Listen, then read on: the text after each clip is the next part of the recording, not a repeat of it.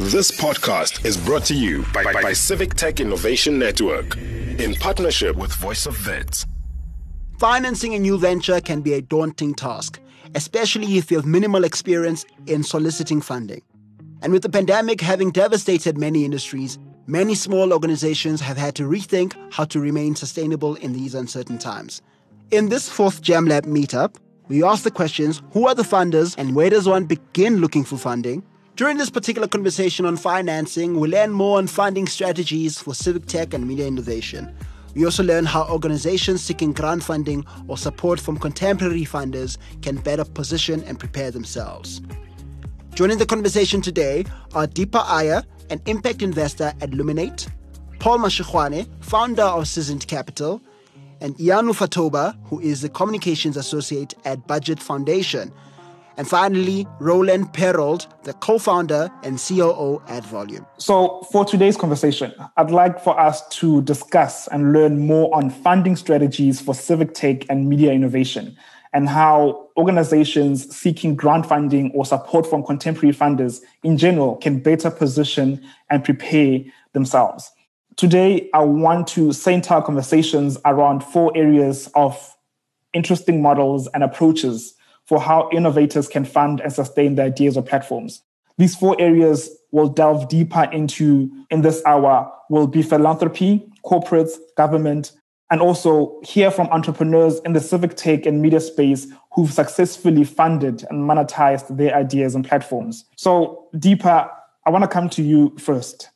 Tell us a bit more about yourself, what you do, and what an impact investor is. Thank you so much. I work at Luminate. We were formerly known as Omidyar Network and are part of the Omidyar Group. Luminate is a global philanthropic organization that manages the capital of Pierre Omidyar, one of the founders of eBay. We invest globally in several different markets, in Africa, largely in South Africa, Nigeria, Kenya, and, are basically investing using a range of investment instruments: equity, debt, grant, recoverable grant, investing in funds, to build an ecosystem around specific issue areas. For us, there are 4 issue areas. Civic empowerment is one of them. Data and digital rights is another one. Independent media is a third. And financial transparency is a fourth. And what an impact investor is, to me, is really someone who is focused on an ecosystem as an investor, thinking about returns, not just in terms of financial returns, but also in terms of the impact that, it has on society at large, and also thinking of that impact in terms of what's most relevant for operators running, the businesses and nonprofit organizations that we often engage with. But I'll stop there, and I'm excited to hear from everyone else in the panel. Paul, I want to come to you next. Tell us a bit about what you do at Seasoned Capital. Yeah, simple. Thank you, firstly, to have considered myself to be one of the guests here. So, firstly, from Seasoned Capital, we are a private equity firm that is made up of a number of seasoned business leaders in our country. So you have a lot of high-profile business leaders who form part of that organization. And mainly we look to invest in high-growth sectors, the likes of artificial intelligence, healthcare, education, and the list goes on. And so, however, even our portfolio expands beyond that, particularly my personal one, because I'm also the head of Ultimate Holdings, which does capital raising on behalf of a number of clients. And we have companies, those who look to raise money. So when it comes to capital raising, we understand the landscape properly on how companies can raise money. And I must say that part of this emulates from my own story. Back in 2015, I created a company called Artificial Intelligence Group, and it was a challenge for me to raise $2.5 million to buy an artificial intelligence software. And thereafter, it was totally evident that people are facing the very same challenge that I'm facing. And when we created or started working on Ultimate Holdings, it was very beneficial to really sit on the other side of viewing applications and helping companies to raise money. So one is very passionate about that. And we really are well clued up about what it takes to get the money. So for now, I'll just pin it there. Awesome. Deepa, I want to come back to you. In your line of work, what interesting models or approaches have you seen for how innovators can fund and sustain their ideas and platforms? One is really ideating on a core vision early. I feel like there are a lot of funders in different ecosystems that have different strategic agendas. And, so often you see startups that are thinking about that funding ecosystem instead of thinking about who their stakeholders are, what their product market fit is, and like really iterating on that early on. And so really sort of honing in on product market fit early and kind of thinking about who your communities are and who your stakeholders are and really focusing on those groups. And hopefully, I think a lot of teams are also sort of thinking about that early runway in terms of where their capital is coming from. And hopefully it's coming from a funder that's either able to provide money unrestricted, if it's grant capital, or it's coming, from sort of communities that are, and by communities, I mean stakeholders that are crowdfunded or, family and friends that are kind of able to give a little bit of runway to really experiment and ideate to get to a product that is kind of something that is post-pilot and pre-scale. And so overall, I think the most innovative ideas that I've seen are ones that sort of stick to a vision early, find that vision, stick to it early. And it's one that, is proximate to sort of the market in terms of who the consumer is and who they're building for without really getting too influenced by disparate funders, disparate strategies in some sense. And that's an interesting point that you say there, that it's key that you don't get distracted by different funders and different opportunities. How do you remain focused as an organization on your goal? Roland? Yeah, geez, that's a great question. I think focusing on your core early users or clients, I think, is where you'll find the answers. Even through pivoting through different ideas, we were very focused on our users early on when we were still building a software platform for community radio stations to help them with producing better local news. And I think those are the days that we started with you at JamLab almost 4 years ago. And today we're running a podcast production company, producing podcasts for impact-driven organizations like Human Rights Watch, Doctors Without Borders, Access Now, and the like. And I think for us as a podcast production company, our clients are our core stakeholders, and focusing on that, getting that first client, really figuring out what is the value that we can create that they are willing to pay for, I think was the right thing for us to do. And it's a signal that you're chasing sustainability as a social enterprise, as opposed to just trying to tailor your story to whatever grant maker is looking for a certain vertical of company. Awesome. Roland, I'm going to come back to you on that. But before we get into the nitty-gritty of volume and your success story, I want to come to Paul, who can speak to both corporate and government. And if you could share a little bit about the unique ways of raising funds when traditional avenues have failed. Yeah.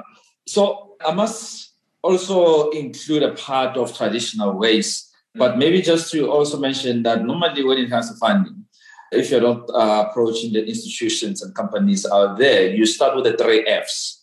And the 3 Fs being family, friends, and fools, those who are willing to bet on you.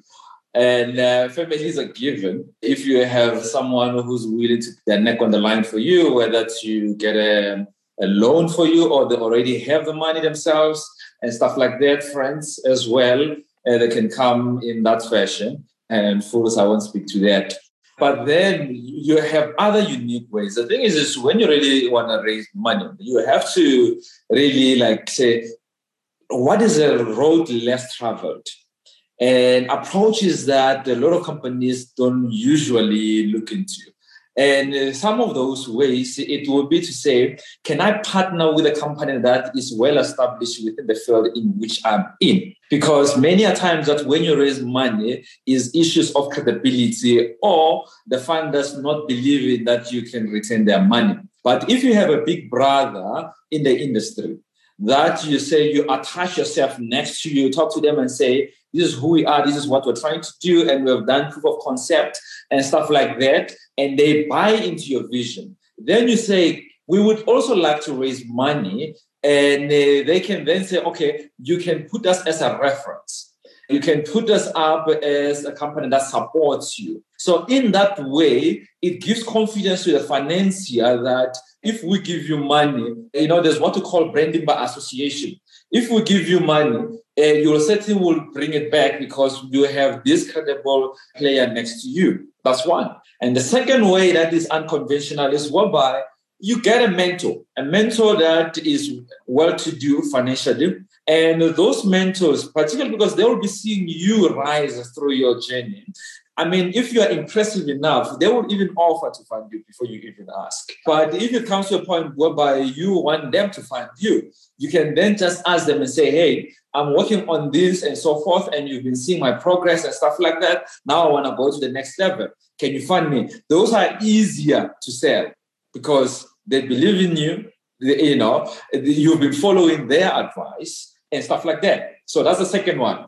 And the third one, it would be to look at enterprise development departments within banks. So banks like Absa and Standard Bank, as well as FNB, they have enterprise development divisions. And those enterprise development divisions, they don't look at funding applications like the bank itself look at them. They are a little bit lenient to companies. They are relaxed with their criteria and they understand they have to give you a bit of an assist. So I would say look into that because they certainly are very, very much helpful. Because if you just look at the bank, you'll be discouraged even before going in. But go into the bank and say, what is your enterprise development division and who heads it? And most likely, or the best way is to always approach the head. If you don't know who's the head, all of that information can be found on Google. And fourthly, I will also say, group yourself with other peers in the industry. The same companies that you have in the industry, group yourself and approach any financier. And people and companies, they tend to listen to a collective than individuals. Hence, we have bargaining bodies, you have the unions and so forth, because companies, they listen to people more when they are a collective. So if you go to any company that finances and you say, we are a group of companies which do the same thing, or we might not be doing the same thing, but we're entrepreneurs from different sectors and we're looking for funding and this is how it's divided and be detailed and be professional, they will mostly likely listen to you and try to assist. And maybe in closing, Tsepo, on this point is that, when you want something from someone, ask them how to get it from them. Than to just look at the criteria online. Get them to take you through. It's like trying to win a cooking show or an Idols. If you had access to one of the judges, you ask them and say, what are the things that when you are there, you look at to really get people on the other side? And people most likely, they will help you because it will be a trial and error, but they will say, go and fix this. Okay, go and do this. Go and do this. Always, that strategy works 100% of the time. Ask the people that you want something from them, how to get it from them. They will tell you. Surprisingly, a lot of people tend not to do that. You just send your applications without proper guidance, hoping that it's approved. But if it's not approved, always ask them and say, hey, I understand you cannot prove it. How can I improve? Or what did I go wrong? And they will be frank with you.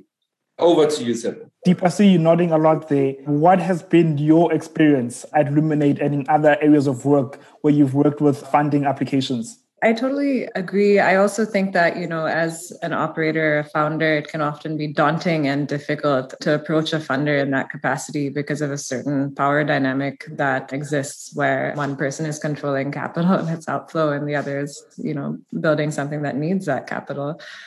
For me personally, I do try to be as available as possible and sort of believe that, my time is something that should be as accessible to anyone within the broader pipeline ecosystem as possible, and believe in sort of demystifying the loopholes and aspects of sort of an investment process for those that we interact with and fund with. But, I think overall, as Paul mentioned, I think a lot of different funders have different strategies or visions or approaches to like investment processes or to applications. And so doing your research in advance and understanding, who you're applying to, who you're funding with, who those individuals who are the gatekeepers there are, and what they funded in the past can go a long way, I think. And I also think, honestly, some of the best people to connect with prior to interacting with a funder are others who that funder has funded in some sense,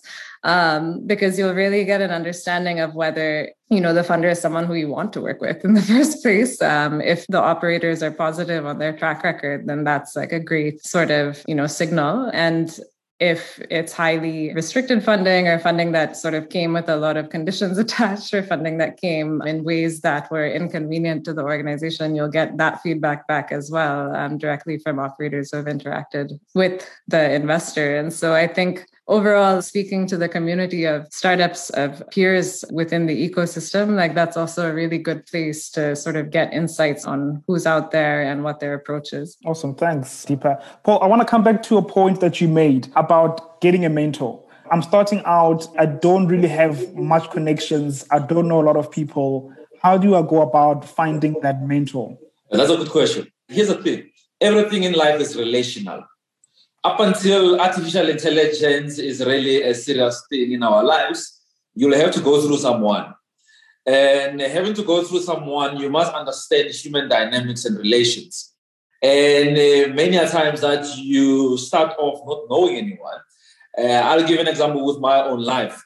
Where I'm at today, it was not fundamentally because what my father did in sense that he on-lended some of his networks to me. It was not that. I had to establish every network by myself. And a lot of those, early on, I approached a lot of high-profile business leaders in South Africa and even around the world. Actually, a lot of billionaires I've already approached very young. I was just excited about life and hopeful about success. And I wrote to a lot of millionaires, billionaires. In South Africa, I met a lot. And many people, they even ask me, how did you do it? Because these people don't have time. Surprisingly, if you approach someone really being interested in who they are, they will give you the time of the day, particularly when you're seeking advice, not money. If you come out or from the onset, your first email, you're asking for 2 million, come on, they might not even respond. But if you are interested in them, you research them and you say, hey, Paul, I see that you did 1, 2, 3, and I admire that. Many a time that people respond to when you are singing their praises. That's just a human fact. If you come praising someone and admiring them, they warm up to you immediately. And if you come not asking for favors initially, people warm up to you. Because these rich people and a lot of successful people, they are used to people asking for things every time. So if you come with a different approach, not asking for anything, but advice, picking their brain, their mind, they will mostly listen to you. Today, in my companies, like let's just talk about Citizen Capital, we have a lot of high-profile business leaders in there, like a lot, all of them, except maybe myself. So how one did that is that some of them, they've seen me rise over the years. Some of them, I approached them recently, and I said, this is my vision, this is what I'm trying to do, and they bought into it. So here's the thing. When you go to events, unfortunately now we're doing virtuals and stuff, always seek to talk to these people because you find that a speaker speaks and no one approaches him out at the top. Or the majority of the people, they don't want to go and ask him and say, what's your email? Or how can we get in touch with you? They just go home. You must always look for opportunities to network.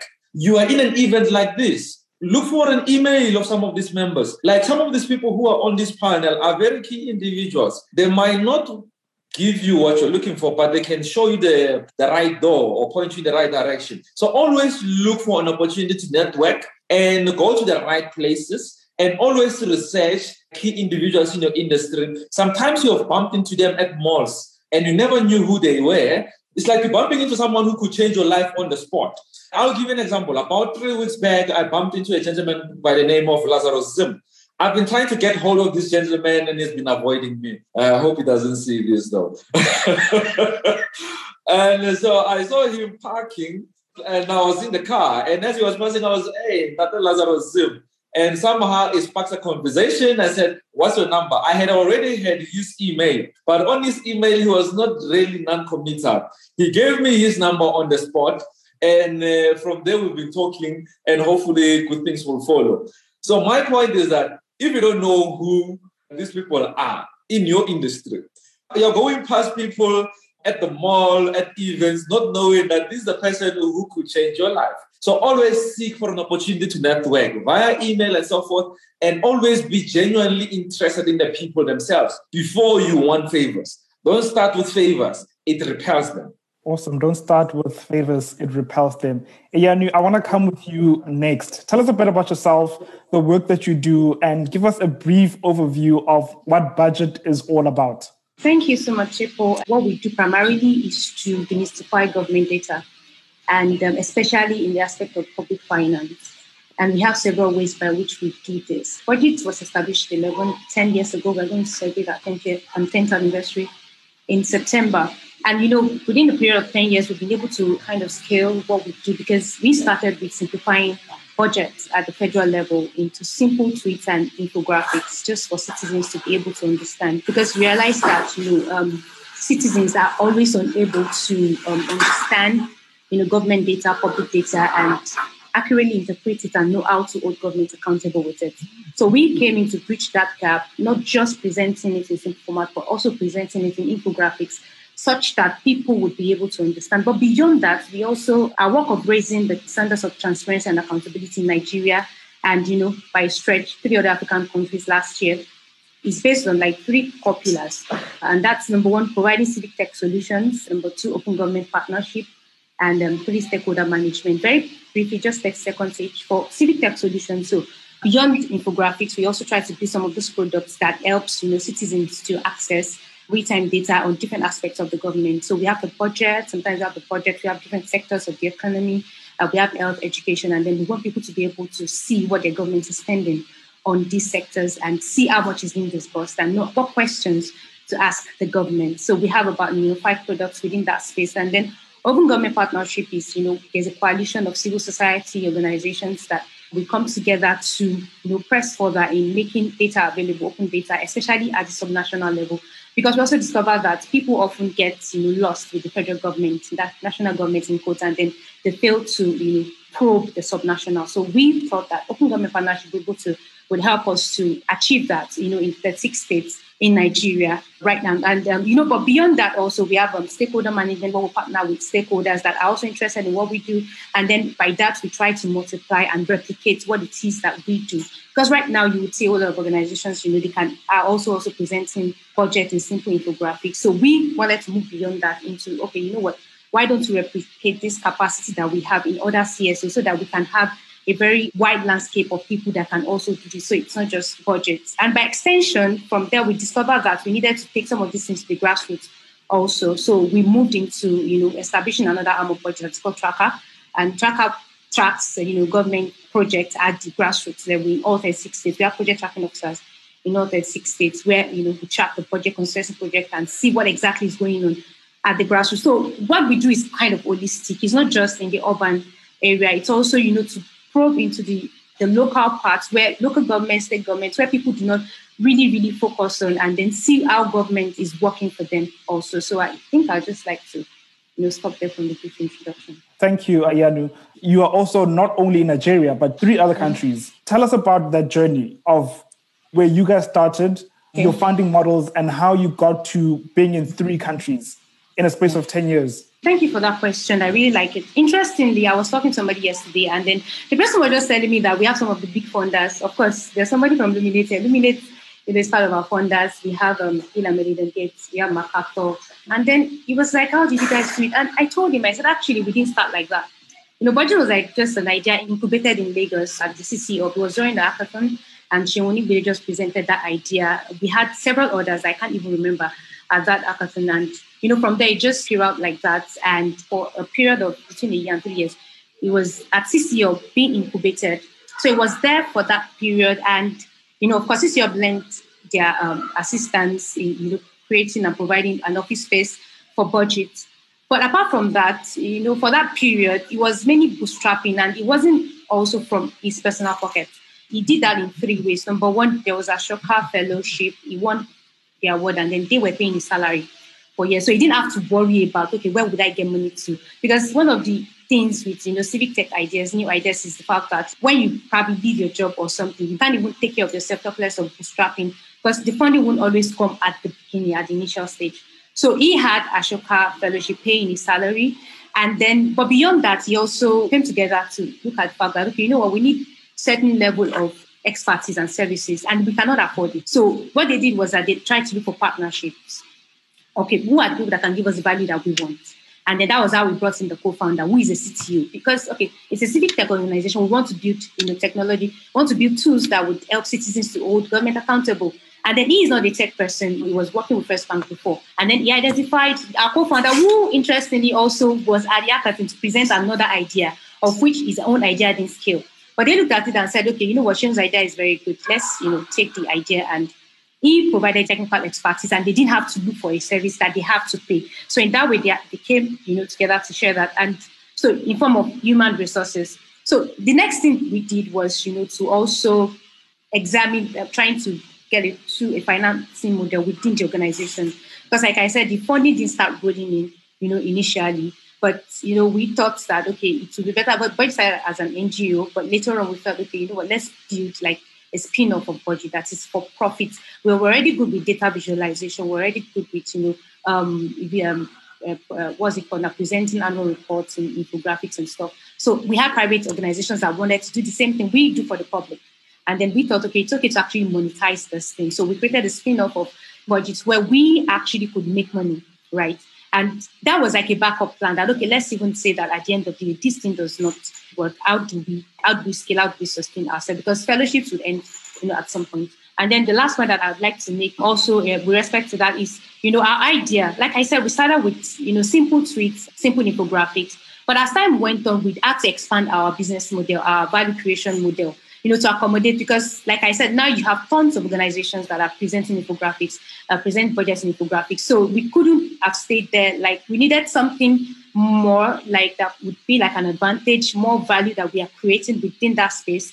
And then after that, that was when we joined OGP, that's an Open Government Partnership. And what do we do with that? We try to help all the 36 states to simplify their budget, to build portals. So we have something called the Open State Portal. On that portal, you see simplified versions of citizens of states budgets in a very simplified version for people to access it, people to, be able to see that, the citizens. So right now we have, partnership with Kaduna State Government. We built for, 6 other states, and then we are building for signing up with more states. And lastly, from there we moved to capacity building. We felt, okay, we had enough, like we can say that we are professionals in this sector. So why don't we replicate this? So we started, capacity building for some of these states, CSOs, journalists, media. And those were the ideas we were presenting to funders that, okay, you know what, we're not just staying on, simple infographics. We also want to move beyond that to create more value, to, track projects in the grassroots. We need project tracking officers, and then we need funds to be able to bring in some of those tracking officers. And by extension, community champions who are also helping the project tracking officers. So you can see, the framework and then the landscape with which we try to kind of expand the value that we provide, such that it's not just a short-term thing, and then after this problem we are solving is done, then we are also done. No, we're always finding ways to, expand the value that we create. And then from there, we moved to Ghana. We saw that it was the same issue with Ghana. We didn't start Ghana because we felt we needed to understand the political landscape in Ghana. And then we had to send people there, had to also push it to funders. Okay, this is what we're trying to do. And, then from there, Sierra Leone, and then Liberia, which the 3 happened actually last year. And then it was by extension of what we have done in Nigeria in 9 years, study the framework, study the landscape, know exactly what works and what does not work, and then now carry that to the other countries. So I like to just stop there because of time. I like that. 9 years of hard work internally before scaling to other regions or other countries. And with that, I want to come to Roland. It's really a nice segue to coming to you guys. You started Volume sort of around that time when you joined the Accelerator program almost 4 or 5 years ago. What has been the journey like to getting to where you are today? I think started with this idea, sort of launched the first iteration of it. After that, the panel took a chance on us with just an idea. And as we came to an end of that 6 months process, the MDIF launched the South African Media Innovation Program in South Africa. I think the timing was just right. We were able to apply for that, and we were fortunate to be one of the national winners and receive the grant in January 2018. And so I think since then, we've been 100% focused on being a social enterprise, working as a podcast production company. And the type of clients that we work with are mostly international organizations, large NGOs, think tanks, and they all do incredible work, but they do sometimes struggle with, telling the stories of those incredible projects. And so we use the power of storytelling and audio and we tell those stories. And so it's been, the subject matter is always fascinating. We work with incredible organizations. So we can only be thankful for how everything turned out. Roland, you guys pivoted once or twice on your journey before getting to this point. Tell us about that and why pivoting is so key when you're building a startup or organization. Yeah, I think it's a tricky thing. I think at some point I felt like if you haven't pivoted 6 or 10 times, then you're not running a startup, which I think is a bit potentially problematic, But when to pivot is a very interesting question. Like I said, I think especially also thinking about how you build a business and starting small and working on getting the small wins. We were lucky to get into JamLab with just an idea, but we focused very much on our core idea, which was at that stage, like I said before, helping community radio stations produce better local news. And we built like an MVP. We got the initial bunch of users. And I think due to having applied to the South African Media Innovation Program with a tangible MVP and a few people that used it, and we weren't just pitching an idea, I think helped us get into that program.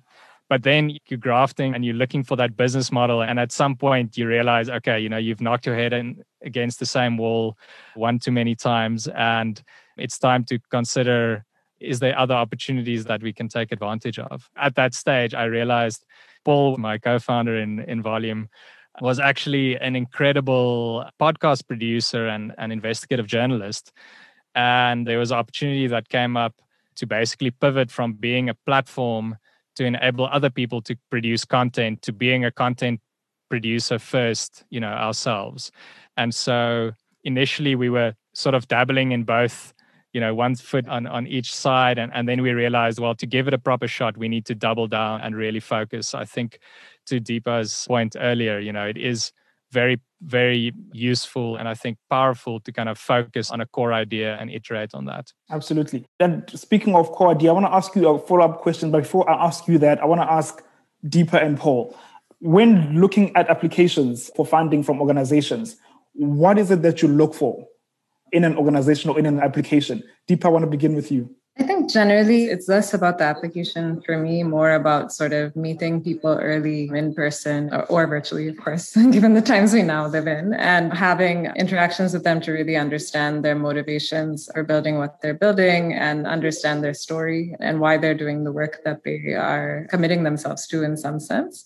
And, I think also sort of understanding if they're a first-time founder, like understanding sort of what's really driving their strategic mindset around how they're approaching the sector and the ecosystem, to Ayanu's point, is this sort of an organization or a company that is thinking slow to go fast later in some ways, to the point around sort of perfecting a model for 9 years and then scaling to other countries after that? Or is it someone who is in execution mode? I mean, everyone is always in execution mode in some sense, but I think sometimes you meet founders who are very focused on funding ecosystem and less focused on sort of what they're building in some ways. And that's really a challenge because I do think that funders send very mixed messages to the ecosystem and that power dynamic is real. And it's like a difficult one to manage because people need money. But, at the end of the day, I think what I'm really looking for is an understanding of the people and the team and an understanding of the problem as well that they're trying to solve. Because I think in the civic tech ecosystems and in the media ecosystem, so often you are building,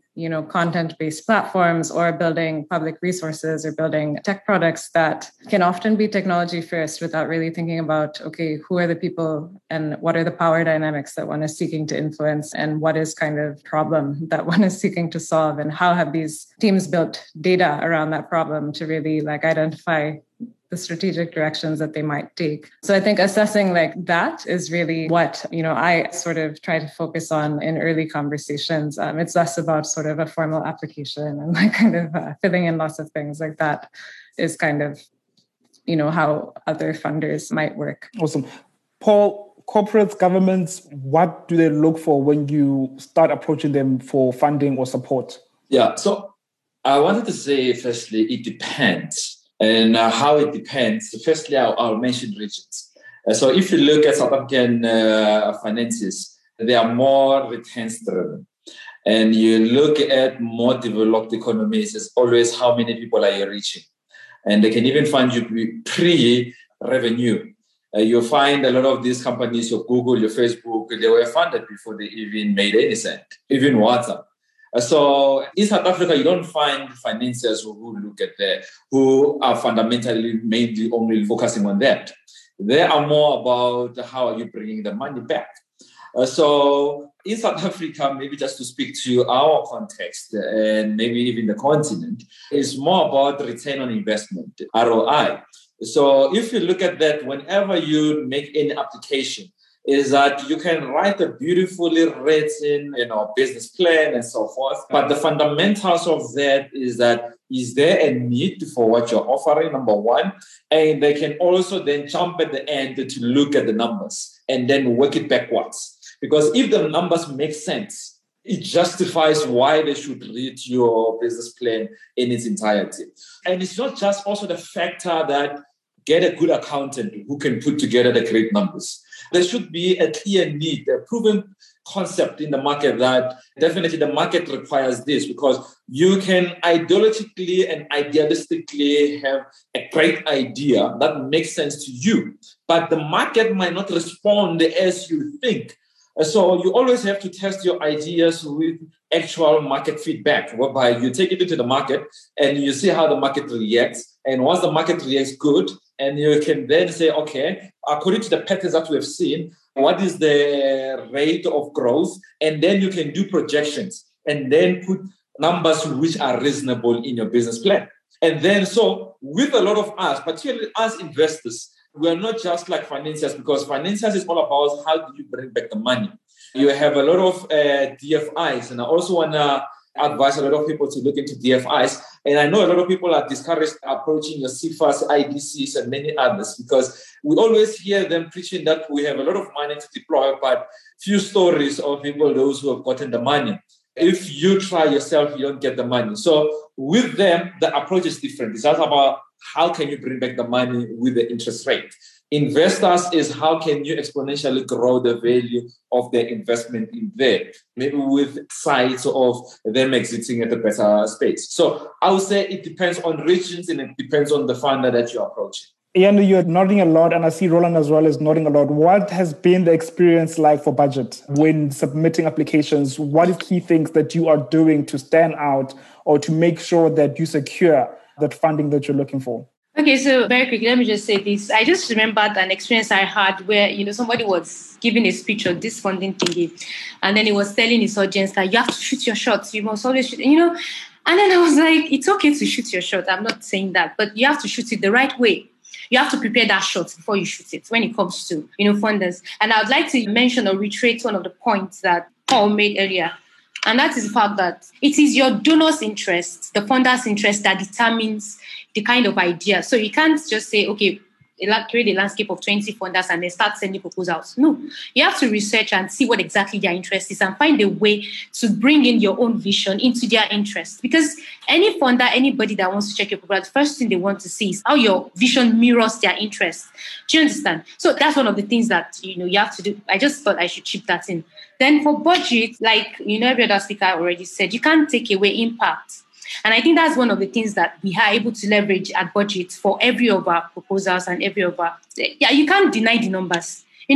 How do you interpret the fact that within 9 years, we started with just the federal government and then we have expanded to 3 states in Nigeria. The only reason we are not in the other 2 states is because of the Boko Haram and all the bandit stuff, and then we feel it's so safe.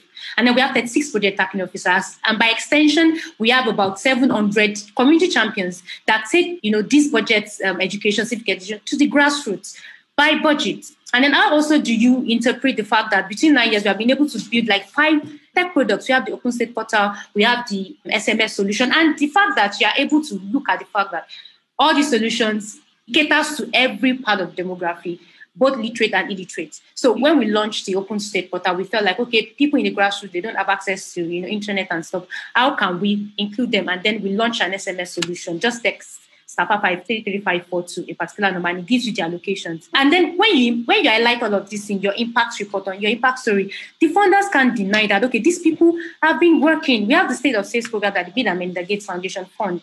And then where we analyze the fiscal sustainability of all 36 states in Nigeria, we analyze how they are able to pay their required expenditure, capital expenditure, their loan repayments, and all of that. And then we use that to forecast and decide whether they are sustainable. They have to find better ways to create IGR to, get funding instead of depending on the federal government for allocation. And then when you put all of these numbers together in an impact report, like Paul was saying, in a storytelling format, and you try to tell them, okay, this is what we are doing, this is what we have done, and this is how we have been able to know. And that's what we leverage every time we write a proposal. So it's not just about shooting the shot.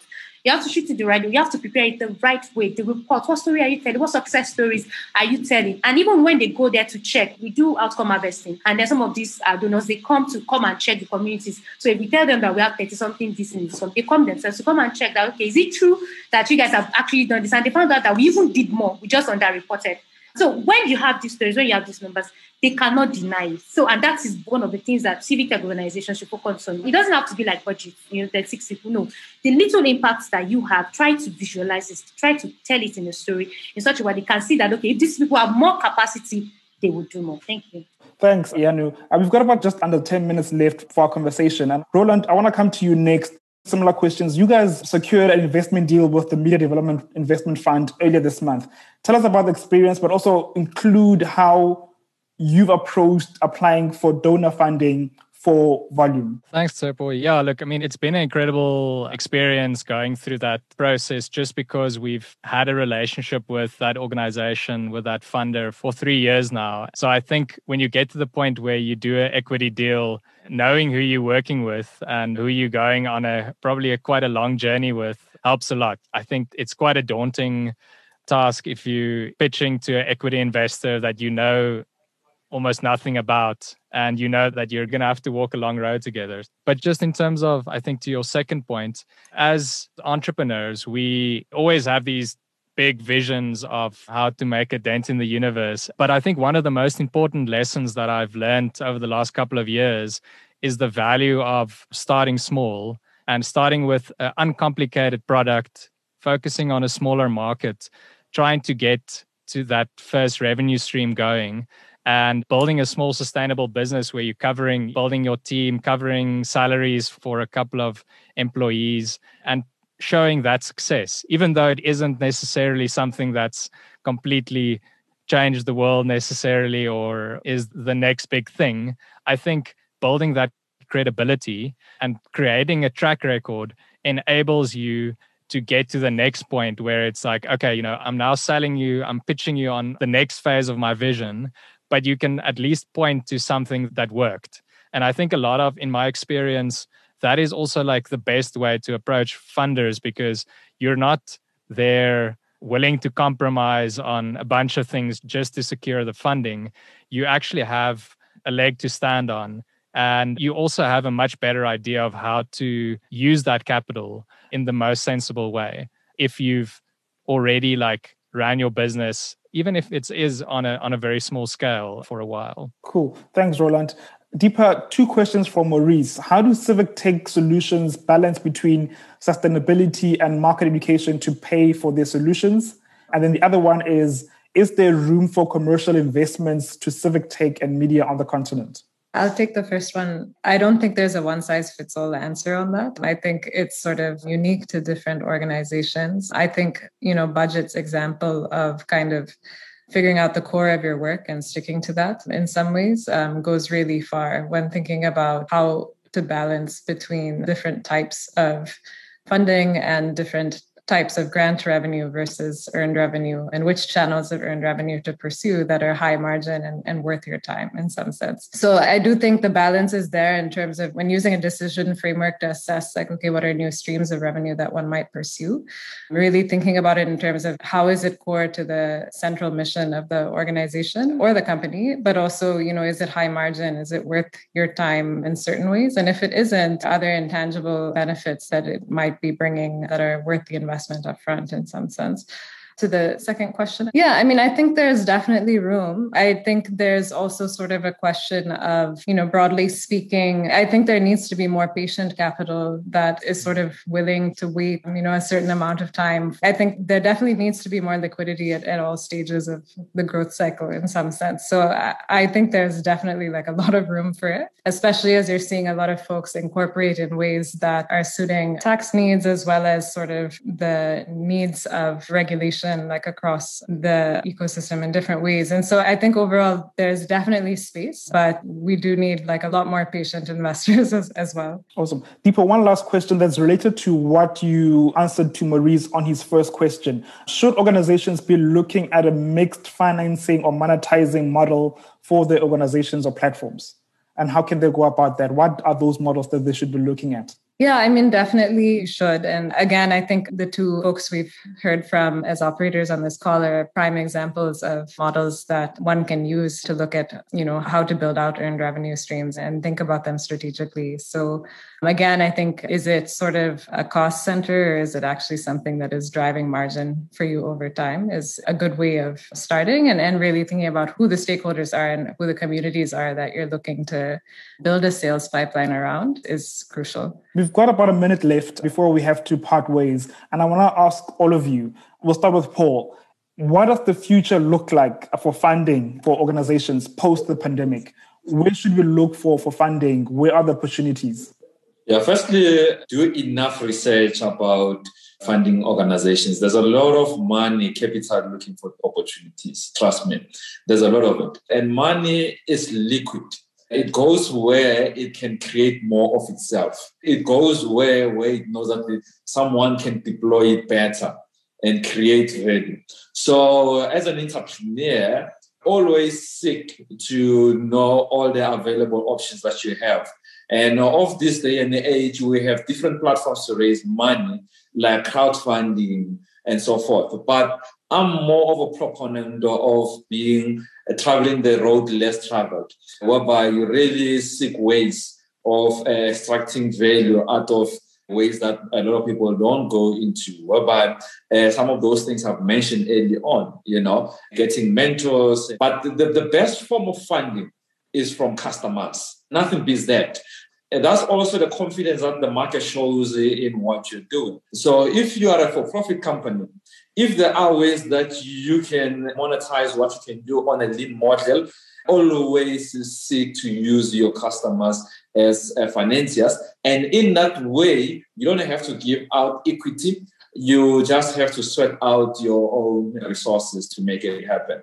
So ultimately, we say, don't just seek to reach many numbers, but reach the market that counts. So it's always about people that really counts, the audience that counts, that will really generate you money. Deepa, before I let you go, 30 seconds, where should we be looking? Inside yourselves, I think, but also like more broadly, to the communities who you're working with. I think just understanding what the problem is really the first step. So, yeah. Thanks a lot, Deepa. Ian, I want to come to you next. 30 seconds. But I just want to reiterate, the need for research, networking, and relationship. You can't take away these three from knowing the opportunities. If you walk up to one person now, they won't up their head tell you about 25. At least they will tell you the ones that are working for them. But you must be able to research and network to find out what will work for you or what your business needs. And I find out that that's one of the ways that people are really faltering these days.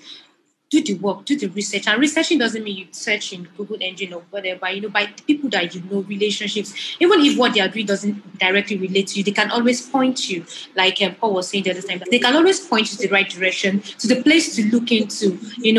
Look for the big guys, those that have gone before you, and you relate with them, talk to them. Most of them are always willing to point you to the right direction. So we cannot overemphasize the need for research, networking, and relationship in seeing and knowing the right people to call to ask for funding. Thank you. Thank you, Ian. Roland, 30 seconds. Where are the opportunities for funding? Look, I would echo what Paul said. I think that's extremely true. And then I would just add that I think the pandemic brought the future 10 years closer, and that will start revealing itself, I think, over the next couple of years. So I think the rate of innovation, new things in both media and civic tech is going to be incredible to see. So yeah, it's going to be all around us. Awesome.